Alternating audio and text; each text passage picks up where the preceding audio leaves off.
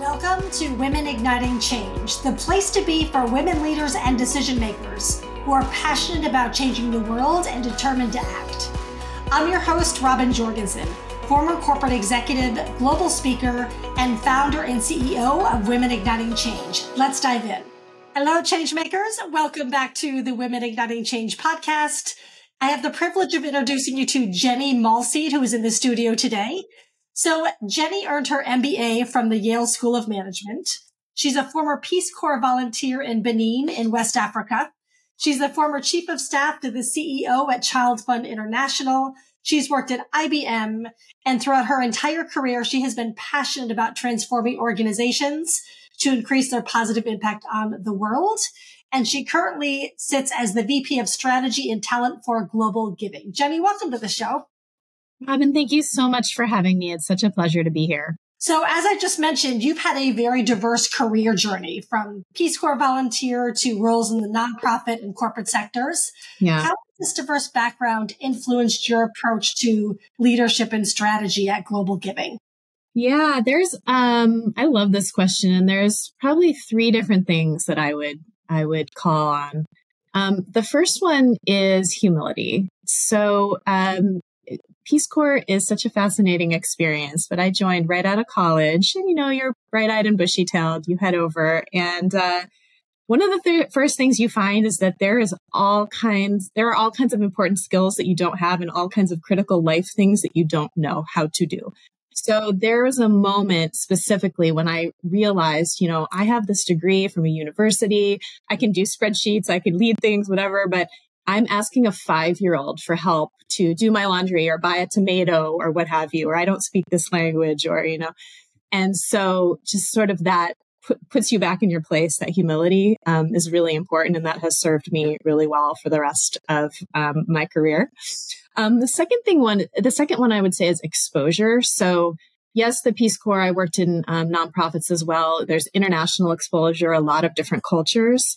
But then as a management consultant at IBM, I had the opportunity to work with different leaders and different business units, solving problems and coming up with better ways to do things. I was really in the strategy space and a lot of change management. And I just had the opportunity to see so many different problems, opportunities, ways of doing things, leadership approaches, management, et cetera. I was really exposed. So exposure would be number two. And then the third one would be kindness.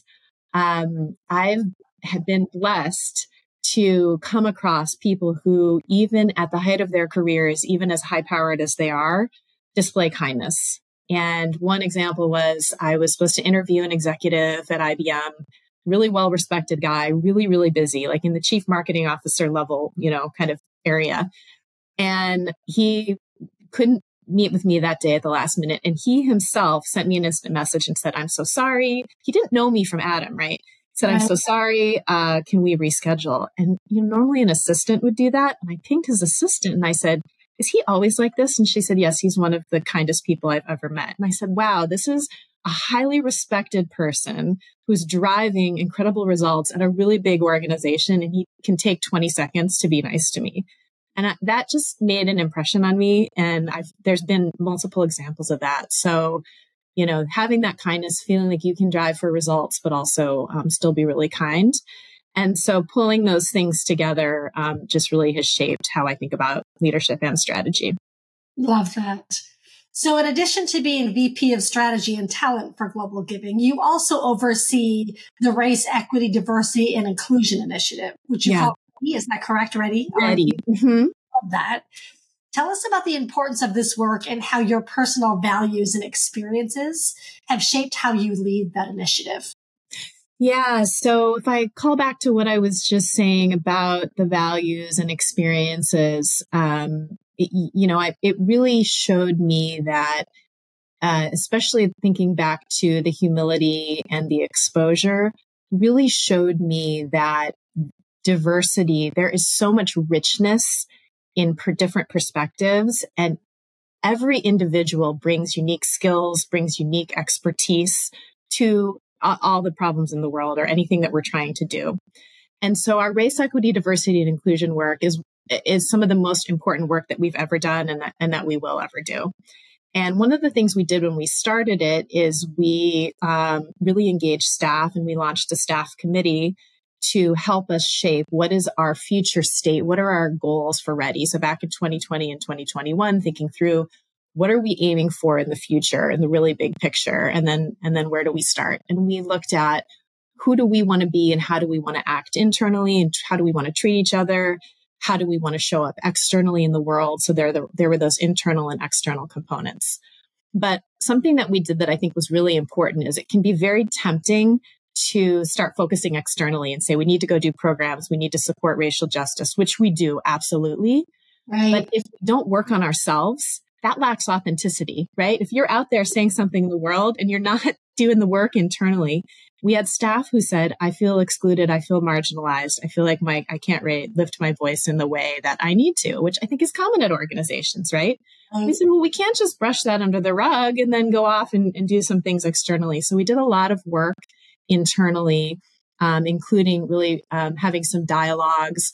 We went through a difficult conversation series where we had trained facilitators really facilitate what we call difficult conversations about race, about colonialism in America and in the world. We do international development, and some of the problems in the world are a result of our history, right? And having to talk about that. So that training has really helped, and it's helped us, I think, have better, richer, kinder conversations, more engaged conversations with one another. And then that helps us to be more effective. Wow, I love that. So leading a team of, 100 plus employees at Global Giving, the HR function of what you do, that requires fostering an environment of collaboration, positivity, innovation. Can you share some strategies or practices that you've implemented to create that type of environment? Yeah, and I think first of all, it's also really, it is HR and talent, but it's so integral to strategy because, it sounds like a cliche, but how true is it that your employees are your greatest asset? And particularly in a social service organization or a nonprofit, our employees are what we have. That's it. That's the entire value that we deliver. So any strategy that we have, by definition, has to engage our employees, has to empower them, enable them to change or perform in new and better ways so that we can have a greater impact on the world. So employee experience is absolutely a pillar for us. Mm-hmm. And, really thinking about, again, on this idea that good ideas can come from anywhere. So that's one of our values, right? But good ideas can come from anywhere. So some of this is, I'd love to say like, oh, we did all these things, but some of it is organic and just creating these conditions, and that people feel safe and comfortable and will put out ideas or will identify problems, and then you can support them to go fix them. One thing that I've really loved is that internally on Slack, there's a lot of sharing of stories about our mission. There's we have this thing called tacos. You can give tacos to people if they've done something great for you. And it's very public. I love that. Describe. It's a little emoji, but it adds up. It's tracked. And so I can say, hey, Robin, here's a taco because you really helped me with that pitch deck. And that was awesome.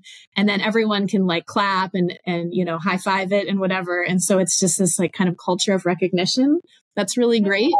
And I didn't start it, but it's there and we can promote it and keep it open. And then you asked about the connection to the mission. One thing that we see is that some of the teams that are really in touch with our nonprofit partners around the world, because as you said, we work with thousands of nonprofit partners in almost every country in the world.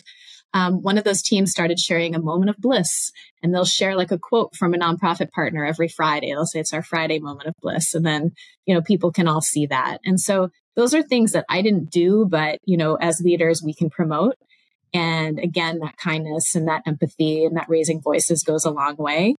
I think the other thing another thing I'm proud of, so thinking about the employee experience, I already talked about the dialogues that we set up for those difficult conversations and those trained facilitators. That was really important. And we've been able to leverage those same facilitators for other conversations as well. So for example, we were doing town hall with executives, and we found that town halls can be very us versus them and very sort of gotcha. in a way that's not healthy. And Right. so we said, well, we still want to answer people's questions. They have questions that we want to answer, but we also want to promote connection and dialogue. So what if we did part of the town hall as a Q&A and we collect questions and people can upvote them so that we're getting the most important questions, not just the loudest voices. But then what if we also pair that with some dialogues where you have an executive with some colleagues that maybe they don't normally get to interact with, and they have a facilitated conversation and staff can give their feedback and ask more questions like in a sort of lower risk way. And so that's been great as well. So it's like that, that experience and that connection in these smaller groups. So I think the other thing I'd love to say about employee experience is, as a leader right now, the bar is getting higher and higher and higher. Employee expectations have really shifted dramatically, even in the last 5 to 10 years, in terms of what they're looking for from their employers and what they're expecting. I saw some research a couple months ago that shared that younger generations, not only do they want to work somewhere where their values align with the organization, but that they see their work as the most important place to live out their values. And on one hand, I'm a little bit older. I got to give it to them because you spend so much time at work. So that makes perfect sense. Like if you're going to spend all that time, you want to do it in somewhere that aligns with your values. But the specificity that people are looking for in terms of what is my company doing? I believe X in X cause. What is my company doing about that? Is, again, it's a very high bar. And even at Global Giving, sometimes we can struggle to meet that. I think the other thing is that employees are looking for, what am I doing day to day in my job that is supporting me living out those values? And so with this high bar, on the Global Giving side, we're always talking about that and really thinking about how are we connecting people to our mission and then inviting them to advise us on how we handle really sticky situations and causes that, there's a lot of times where we need to make a statement or we need to speak out. And we're looking to our employees to help us with that. The pivot then that I would make is that for companies, Global Giving also offers employee engagement programs. And one of the things that we offer is that we can help companies with their grant making, identifying, vetting, and identifying organizations for their grant programs if they want to do corporate social responsibility grants. But we also allow them to use what's called our API to pull Global Giving's entire interface into their organization so that employees can be donating to nonprofits, to causes that they care about through their work, through their paycheck, et cetera. And that can be kind of a partnership with the employer. Employees can also engage on, hey, we want to really respond to this disaster. This is important. We heard this horrible thing happened. And there's a direct connect then between leadership and between those employees, and that can happen. And then Global Giving can make it happen. So it really kind of, we do it. It goes back to that authenticity I was talking about earlier, but it's, we, really try to do things internally and how we engage with staff, but we also offer these programs for corporate partners to help drive their employee engagement, which we know is so important for them as well. I love all of that. I mean, everything you just said, whether you began it or you didn't, all of those little nuggets fosters that environment of engagement. I love that. Yeah. So all the hats that you wear, and you wear several, what do you love most about what you do? That's a tough question. I'll try to answer it. I think if I had to boil it down,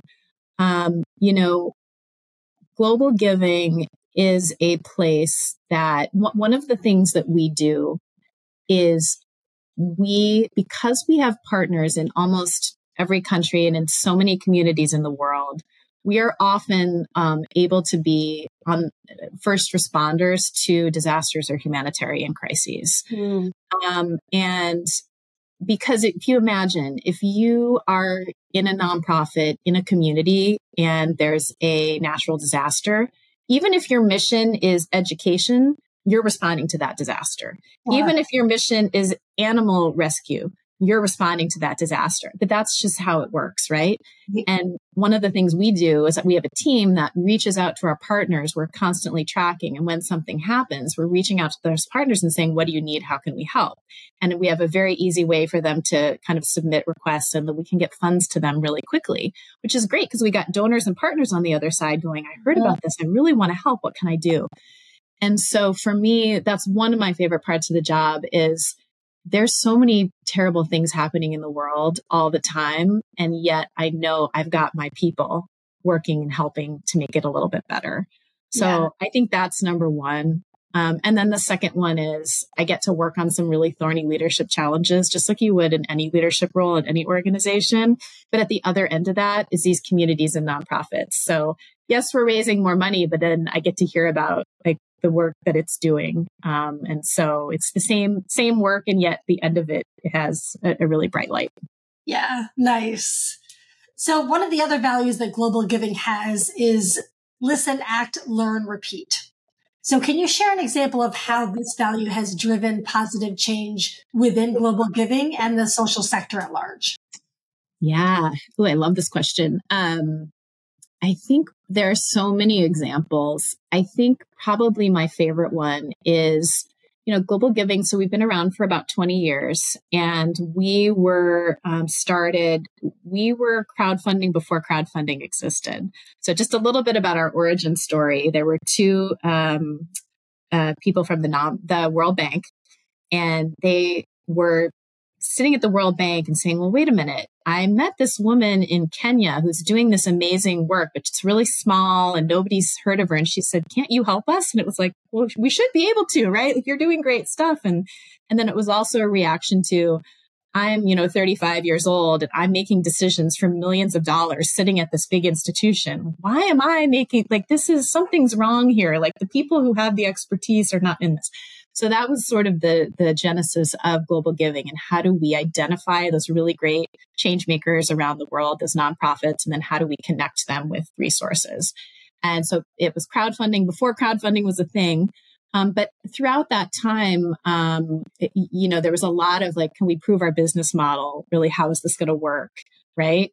And so they came up with all kinds, this is even before I was there, came up with all kinds of different ideas. And one of the things that they came up with was what they called our accelerator program, which was how to get nonprofits in the door. So how do you really attract nonprofits? And then how do you make sure that they're going to be successful on your platform? So the team would run them through kind of a mini campaign, some training, and they had to be able to attract a certain number of donors. Say it was 40 new donors and raise $5,000 or something like that.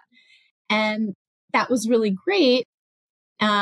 Except what we found on the other end of it was that really favored nonprofits who spoke English as a first language, already had donors in the US or the UK, already had some fundraising training. And then we said, that's not really equitable because that's really what we want to be doing.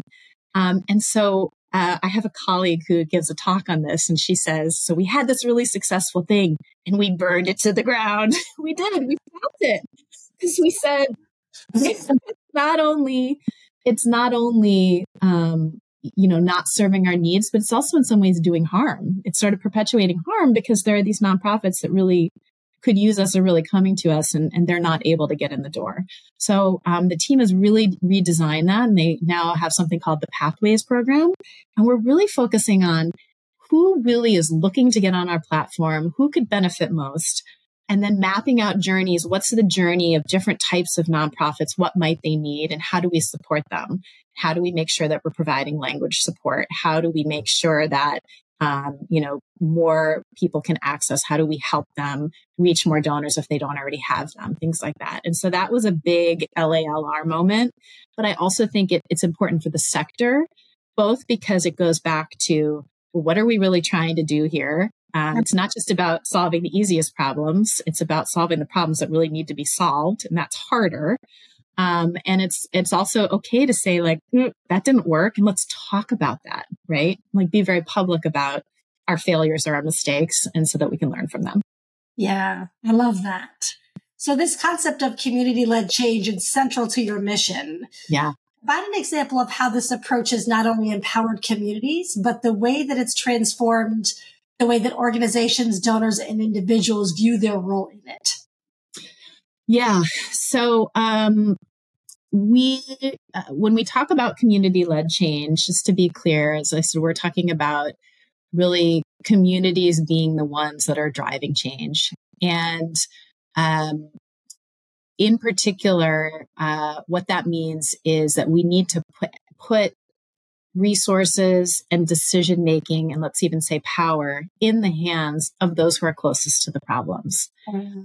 International aid is not set up to do that, right? International aid can be very paternalistic. It can be very, we have the answers, you poor people just need our money. And there's actually, and international aid and nonprofit sector as well, there's actually a really hilarious video that someone made a couple of years ago that's circulating that says, it's called like, if pizza shops were run like nonprofits. Or, the donors.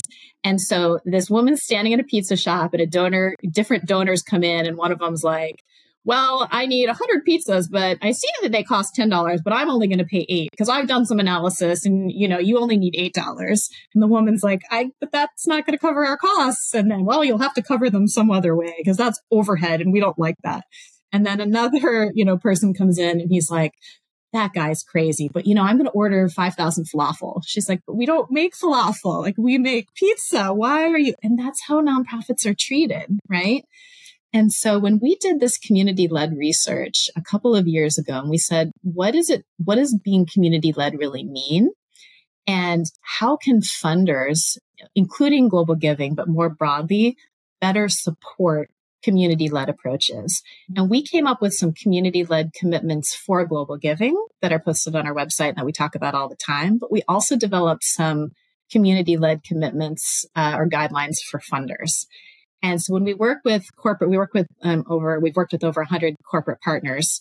And when we work with them, we talk to them about, for example, providing flexible funding operating support. So a lot of times people really want to say, well, I want to build a school because I can see the school and I can see that, right, as an example. Yeah. But the community maybe needs something else, and maybe they need to pay salaries, and maybe they need to pay what we might call overhead, but that's actually driving programs. So providing flexible funding, making multi-year commitments so that organizations can plan. They're not constantly chasing money, right? Inviting organizations to say what they need, et cetera, and having that relationship with them. So those are all kinds of things that we are trying to talk to the sector about doing. And we have some great examples. Our last corporate partner survey said, I think it was around 60% of our corporate partners surveyed said that their philanthropy and philanthropic approaches had been influenced by our community-led guidelines. So, it takes time. Like, we have to go in there and build those relationships. But once you do, people go, oh yeah, this is a better way. Yeah, I love that. Like the work that we do in East Africa and Rwanda. Similarly, before just diving in, we conducted listening tours because we want what we call a voice of the system and what's really needed, and not us coming in with our Western lens and saying, here's what you need, because that's not the right approach. Yeah. So in addition to you working with organizations, you also provide guidance and key resources in the nonprofit sector. So can you share some of the tools that you give them to help them amplify their impact? Yeah. So we also frequently survey our nonprofit partners and ask them what they need so that we make sure that we're meeting their needs. And by and large, the most important thing that they're looking for is funding. So I don't want to gloss over that. 80% of them, I think in our most recent survey, 80% of our nonprofit partners said that direct funding support was their number one, two, or three request of something that they needed. But there's a lot that's adjacent to that as well. So as an example, we run several campaigns during the year. So Giving Tuesday is one that everyone's heard of, right? But we run other campaigns as well. And when we run a campaign, we invite nonprofits to participate. We give them training on fundraising. We give them social media packages so that they can, have hashtags and tweets and things like that to post. And then we also often offer matching support, which is a real big incentive. If you're fundraising and you can go to your donors and say this will be matched. So that is a big piece of value that we offer. I think also on the direct funding side, these partnerships with corporate partners and our gift cards also unlock a lot of resources for nonprofit partners. So we have corporates who want to give grants in certain cause areas, and our nonprofits are already vetted and they can give grants to them.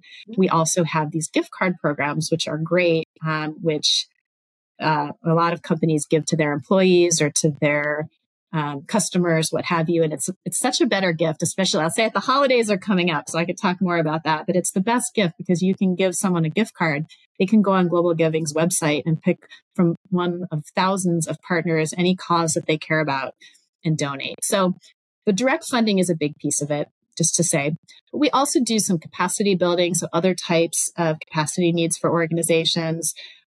We also do another thing that they've really asked for is visibility and credibility. So being associated with Global Giving and being vetted by us is a way to say, hey, we're a good bet. You should donate to us.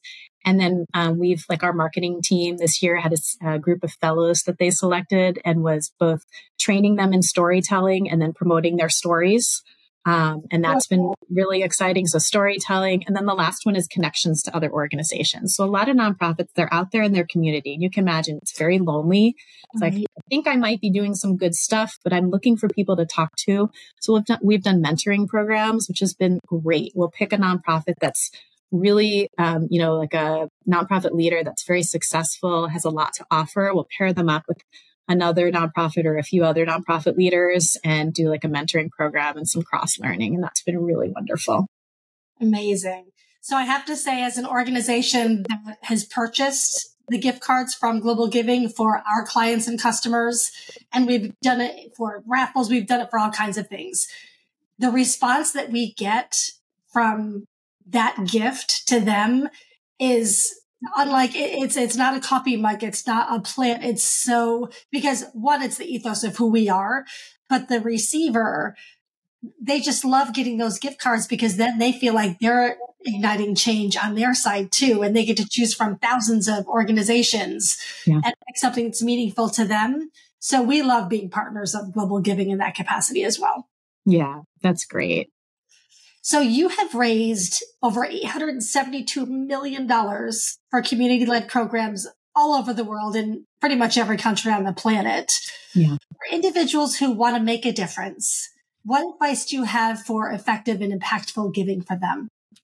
Yeah, I think, some of it is related to some of the things similar to some of the things we were talking about earlier with the corporate partners. So where you can, I think, find those community-led organizations. We share a statistic that right now in humanitarian aid and when a crisis hits, only 2% of the funding goes to a community-led organization. Now, that's not to say there is a role for these large institutions like the Red Cross to play. There's nothing wrong with that. But to imagine that only 2% is getting to those organizations that are on the ground. And again, like I said before, if you are in that community, you are responding to that disaster. You're helping your neighbors, you're changing what you're doing. How do we make sure that more money is going to those organizations? So I think one is like finding those community-led organizations. The second one is offering flexible funding or operational support. Be willing to make an unrestricted gift. Don't hesitate. Find a good organization and then trust them to spend the money. Don't worry about, well, is it going to this or that? Just, give them that unrestricted gift. Set up monthly contributions. So again, they can make monthly contributions. One of my personal favorite organizations,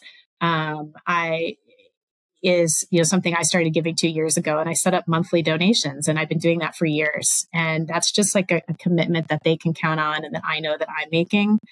And then, the last one would be spread it to your friends. So it can be something that we do quietly, but you should talk about it. If you find a really great organization that you love, promote it, talk about it on social media, and encourage other people to donate as well.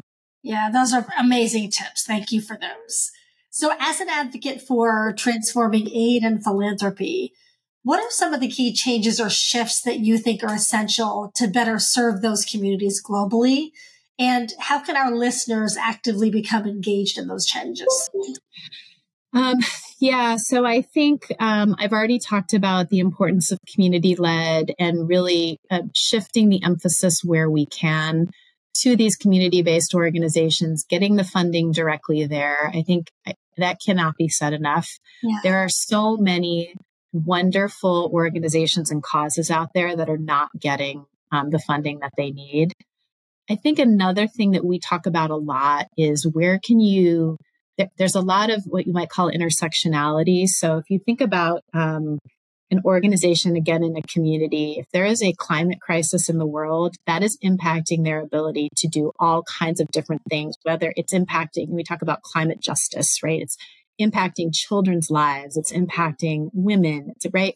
And so, where you can, if there's a cause that you care about that's broad like that and really investing in cause or a cause fund, that then experts can help direct funds where they need to go. So I think that can be really helpful. The other thing I'll add is that it's important to, when you can, do a little bit of research and really think about what are some things that may not be getting attention in the news. Something that we see a lot of is news-driven giving. And on one hand, we appreciate it. So my personal story, Global Giving raised millions and millions of dollars. I think it was over $65 million for relief of the Ukraine crisis.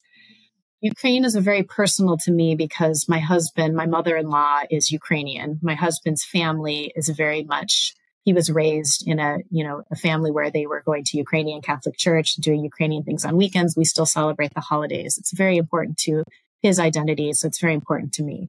So when Russia attacked Ukraine, I was overwhelmingly, of course, in support of that cause and the fund.